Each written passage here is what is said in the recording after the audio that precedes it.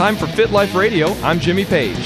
So yesterday I started to make the case that our health does indeed matter to God, and we're called to pursue excellence in every area of our life. So let me continue to make the case that your health matters. First, Jesus performed physical healings all the time. Jesus met real physical needs to demonstrate His intimate care for us as well as His divine power.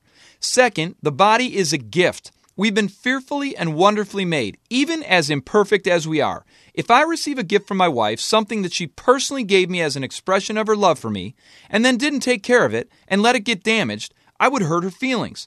We honor the gift giver by taking care of the gift.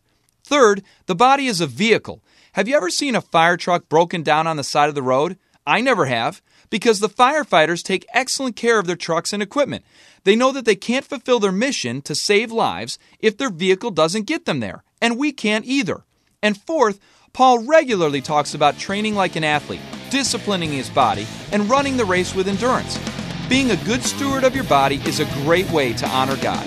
Live a fit life. Come on, you can do this. This Fit Life radio segment is brought to you by the Fellowship of Christian Athletes. For more information, visit the website fcahealthandfitness.org.